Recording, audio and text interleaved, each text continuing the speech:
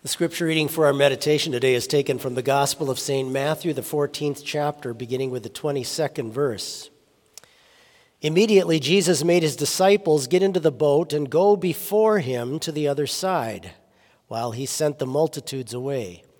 And when he had sent the multitudes away, he went up on the mountain by himself to pray. Now when evening came, he was alone there. But the boat was now in the middle of the sea, tossed by the waves, for the wind was contrary. Now in the fourth watch of the night, Jesus went to them, walking on the sea.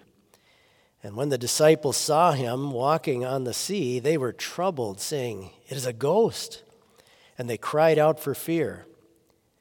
But immediately Jesus spoke to them, saying, "Be of good cheer, it is I, do not be afraid."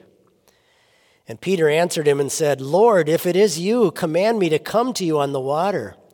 So he said, "Come." And when Peter had come down out of the boat, he walked on the water to go to Jesus.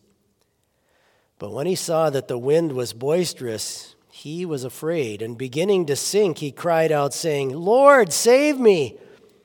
And immediately Jesus stretched out his hand and caught him and said to him, "O you of little faith, why did you doubt?"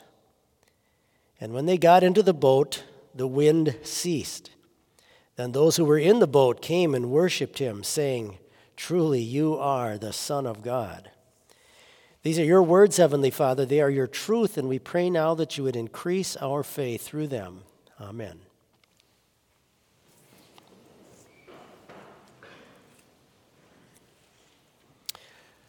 When I was a child, my grandmother had a beautiful book that had all of the disciples in it, and large, full-page paintings of each one of them and a little bio on them. And I remember some of them, there wasn't much written next to them because we don't know a lot about them. But Peter is the one that we know the most about. Peter is the one that we probably feel the most familiar with. And a lot of things about Peter that we learn from him in the scriptures make him very human to us, make him very real to us. He can be so bold at one time and then just so weak at another time. And he can be the guy that grabs his sword to defend Jesus in the Garden of Gethsemane, and yet just a few hours later he's denying he even knows Jesus and bringing down curses on himself. Sometimes he says things a little too quickly without really thinking things through. So there's so many things about Peter that I know for myself, I kind of find myself in him, and his strength of faith at one moment, and yet such a weak faith at other moments. And it's really kind of a picture of us. And I think that's why we see him as someone in our lives that we probably identify with the most among Jesus' disciples. And he was one of the really inner circle, Peter, James, and John, like for instance at the Transfiguration, that was allowed to see Christ in all of his glory. So we have an interesting context here in this story. And I always think, what was that first step like for Peter to come out of the boat? When you put your foot down on the surface of this deep water. Sea of Galilee gets pretty deep in the middle. And to put your foot down on that surface and to then just lean forward onto it to feel whether or not you're going to be supported. What was that first step like for him? But trusting in Jesus' promise to him to come out of the boat, trusting in God's word, he now goes ahead with something that goes against the laws of nature, something that completely goes against the laws of gravity. And so there might have been a conflict in his mind of what he thought should happen, and yet now trusting Christ, what clearly was happening. And Jesus uses this to demonstrate his divine authority, that he truly is and always will be the Son of God himself. And that miraculous event, again, causes the disciples in the boat to come to him and say that, "Truly you are the Son of God." So our Lord Jesus Christ, who is the very creator of the world, the Word through whom all the world was brought into existence, our Lord Jesus Christ also has the power over the very laws or rules or regulations of nature that he puts in place. And he can manipulate them to whatever he needs or whatever he wants, because nothing is impossible with God. Now, this story follows right on the heels of the miracle of the feeding of the 5,000. Peter was one of those disciples that not only saw Christ take a few loaves of bread and fish and distribute it to all of these people, but he's also one of the ones then that picked up one of the 12 baskets. He probably was one holding one and went around and gathered up the leftovers, which were far more than what Christ had originally started with, to feed 5,000 people. That would fill our civic center downtown.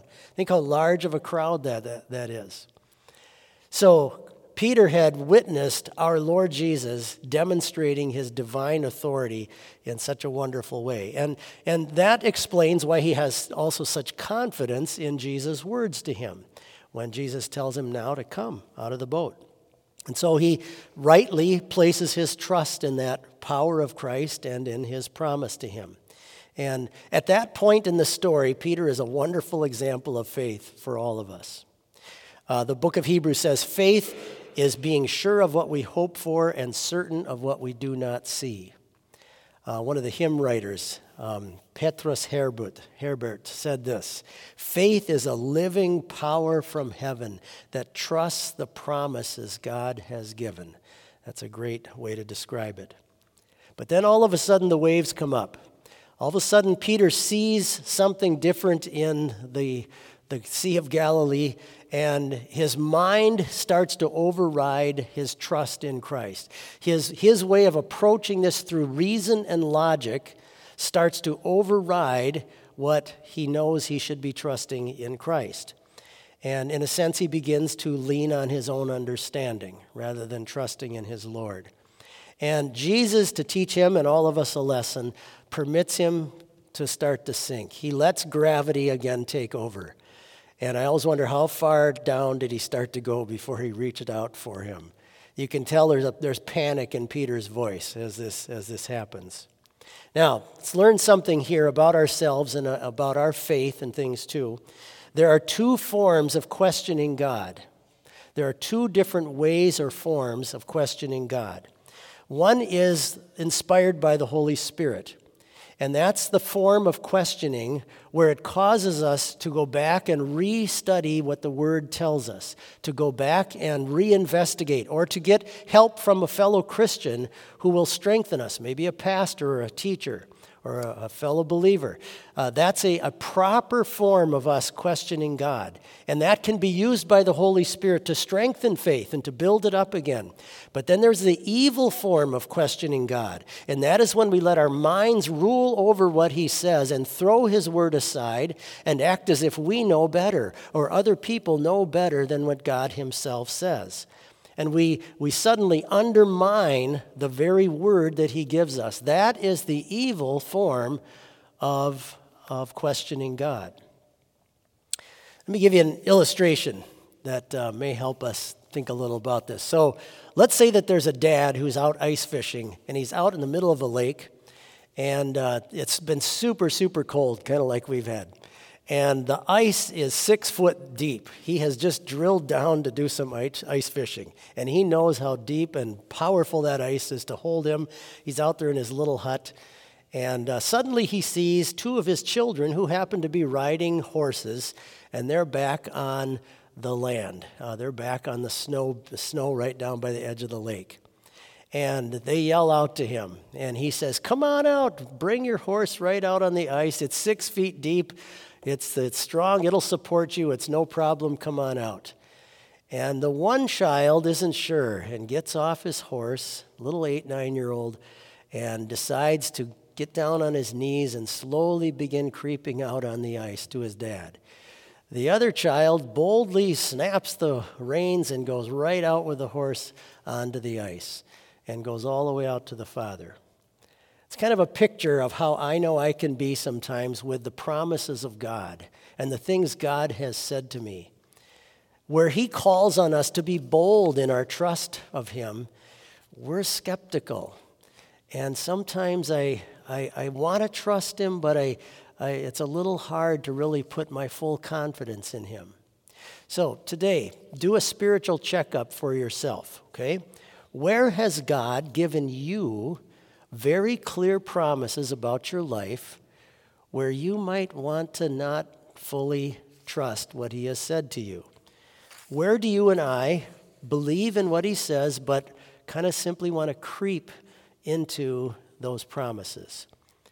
Is it about a particular sin that you're afraid might keep you out of heaven someday, when his word has clearly said he has paid for all of your sins and you are forgiven and that you're holy before him?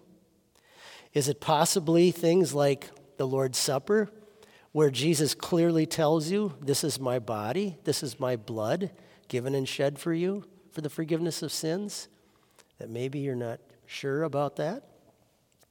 Is it his promise that he will work all things together for your good, and something's happened in your life and you're thinking, it doesn't feel that way right now? Is it maybe in the realm of your stewardship, where God invites you to bring your gifts and your offerings to him, trusting he will care for you? And, well, maybe we don't think we can trust him quite so much. Or maybe the power that he promises you in your baptism, or the future resurrection of your body that he's promised you, that seems to conflict with everything we would know in this world. Or even just the promise of going to heaven itself. Where are the places where he has firmly given you his word on something, and you and I maybe just kind of creep out into that? You need to understand, we need to understand that when God gives us his word, he places his very essence into that word and into that promise. God is absolutely holy. That means he cannot lie. And he's the one that controls all things. And so when he gives us a promise and says something, even if it conflicts with how we reason about it, he will carry it out and he will do it. Because if he ceased to do that, it would destroy his holiness. He would cease to be God, in a sense. He places in those promises to you his very essence, so that we can have full confidence and full trust in him. Listen to what Balaam said. God is not a man that he should lie, nor a son of man that he should change his mind. Does he speak and then not act? Does he promise and not fulfill? Jesus grabs Peter by the arm, and as he's pulling him up, he says, "Oh, you of little faith, why did you doubt?" Notice he still has faith. It's tiny, it's little, it's weak, but he still has faith. And that part is good. That's the part to be commended. Our Lord Jesus recognizes that you and I at times have very weak faith. We have tiny little faith in our lives, but it's still faith. And when you have that faith in him, as small and weak and struggling as it might be, it still possesses the full blessings of his kingdom. Whether you have a strong, firm faith or a tiny little weak faith, you still possess everything Christ has done for you and all the promises of God. No one has ever been let down who trusts the promises of our Savior. No one has ever been let down. There's no one in heaven who could tell you right now, yeah, I shouldn't have trusted that.